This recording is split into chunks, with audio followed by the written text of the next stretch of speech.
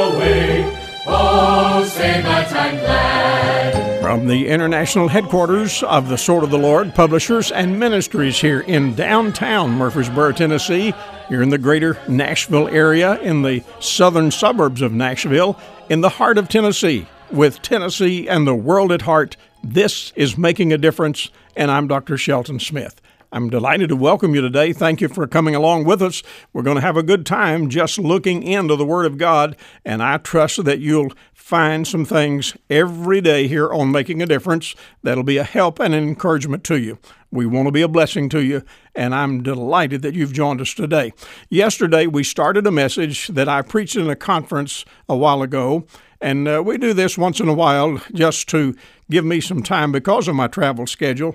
But most of the time we do live right here in the studio. For those of you maybe that are new and just joining us, just a little explanation here. But I want you to know that once in a while we'll do one of these messages from a conference. And this one is entitled, How to Get the Blessing of God in Your Life. And it's built off of the Psalms, where the word blessed is used in the great book in the Old Testament called the Psalms. So let's get right to it. Part 2 of the message entitled, How to Get the Blessing of God in Your Life. The Lord said, you do this my way. You get my blessing. You avoid those things that steal away the blessing. You delight yourself in what I want you to delight in. And He said, you'll be like a tree planted by the rivers of water. I have people once in a while say to me, Pastor, they'll say, well, you can't have church on Sunday night, or you just can't build a church in these days, or you can't build great families, you can't raise great kids. And to all of those things, I muster up whatever vocabulary I can get, but the best I can do is say hogwash to all of that. We may live in a spiritual drought. We may live in a time of spiritual famine. But you and I do not have to be on starvation. You and I do not have to walk the way of the world. You and I do not have to go down the wrong trail. God's willing and able and wants to bless. Look at chapter 2, right at the end of the chapter. Right at the end of verse 12, there's another one of these blessed words. It says, Blessed are all they that put their trust in Him. And I've been a Christian a long time, been a preacher a long time. And I've read the Bible through many, many times, making my way through it again. There's still things in the Bible that I don't quite have figured out. One of my favorite answers, people ask me a lot of times, they'll ask me questions. One of my favorite answers is, I don't know. Because there are things that I still do not know. But I'll tell you what I've discovered. I've discovered one answer that covers it all. When I can't figure it out, I faith it out. And if I even if I don't understand what it says, if I just simply says, it's in the book, God said it, I may not understand it all, but I'm going to take it at face value and believe God for it and do it God's way. And if you'll faith it out, the Bible says there's blessing that comes to those who trust Him. And you and I certainly do well when we trust Him. Turn to the third one, please, in chapter 32. Psalm 32. You're going to like this one. Oh, you're going to like this. Chapter 32. Got two of them here back to back in verses 1 and 2. 32, 1 and 2. This one says, Blessed is he whose transgression is forgiven, whose sin is covered. Blessed is the man unto whom the Lord imputeth not iniquity, and in whose spirit there is no guile. God says that He will forgive our sin, cover it with the blood of His Son, and in all of that, He will not then charge things to our account so that we're obligated to pay for it. We are under the blood. We have His justification. We have the atonement made on our behalf. And I'm telling you, when you consider, people walking up and down the street out here, if you run a red light, somebody hits you, they'll mash up the fender of your car just like people out in the world. But there's a difference between folks in the Lord and folks who are not. Whenever you and I walk up and down that street, we walk forgiven. We walk knowing that we're covered by the blood of the eternal Christ. We're covered by the atonement that God provided in His Son at Calvary. We are covered, and God no longer charges to our account because we are justified in His economy. Now, I'm telling you, there's blessing that goes with that. I may not have the money that some of those folks have. I may not have the name that some of those folks have. I may not have the house that some of those folks have. I may not have a lot of things that some of those folks have. But I'm telling you, when all is said and done and you get down to the end of the trail, that money or that house or that name or the privilege or the travel or the things that you've gotten to do in your life, nobody's going to be in the emergency room. Nobody's going to be ready to face the surgeon's knife and say, well, I'm just thinking about that trip that I made to the Orient or that trip that I made to South. Nobody's going to be doing that.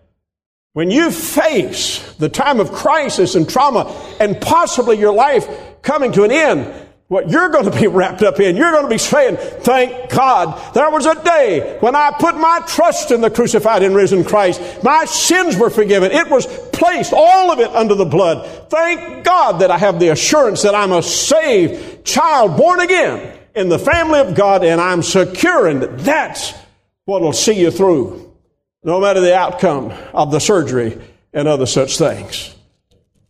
Look over at 41. 41:1, we get another blessed word. This one says, 41:1 says, blessed is he that considereth the poor. The Lord will deliver him in time of trouble. Now, the liberals love to quote this verse because they think it's an endorsement of their social action programs. But I'm going to tell you right up front, I don't think it's anywhere near their social action programs. You say, well, here's a dear soul needs his rent paid. I'm going to quote that verse, and maybe we should pay his rent. I don't think this says anything about you paying my rent or me paying your rent.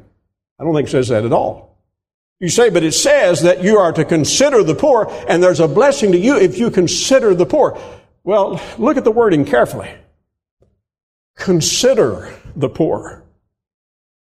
You say, what does it mean? The MacD's where I eat breakfast in Murfreesboro every morning has kind of become a hangout for some homeless folks.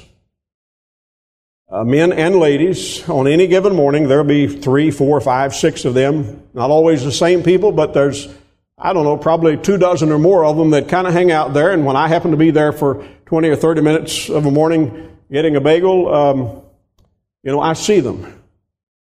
Now, you say, well, those are homeless people. They're some of them are taking baths in the restroom at McDonald's, and they don't dress well and they don't smell good and all that. I understand that. I get the full treatment sometimes just being close to them.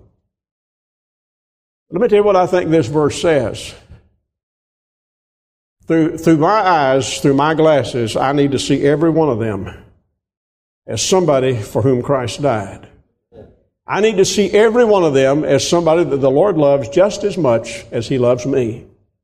Now, they weary me sometimes because they bum money or try to, and they want a biscuit or they want coffee or they want this and that, and I've bought them coffee and I've bought biscuits and other things over and over again. I don't always, but sometimes I set them down and I say, now look, there's this and that, and I talk to them just like I would if they were members of my own family.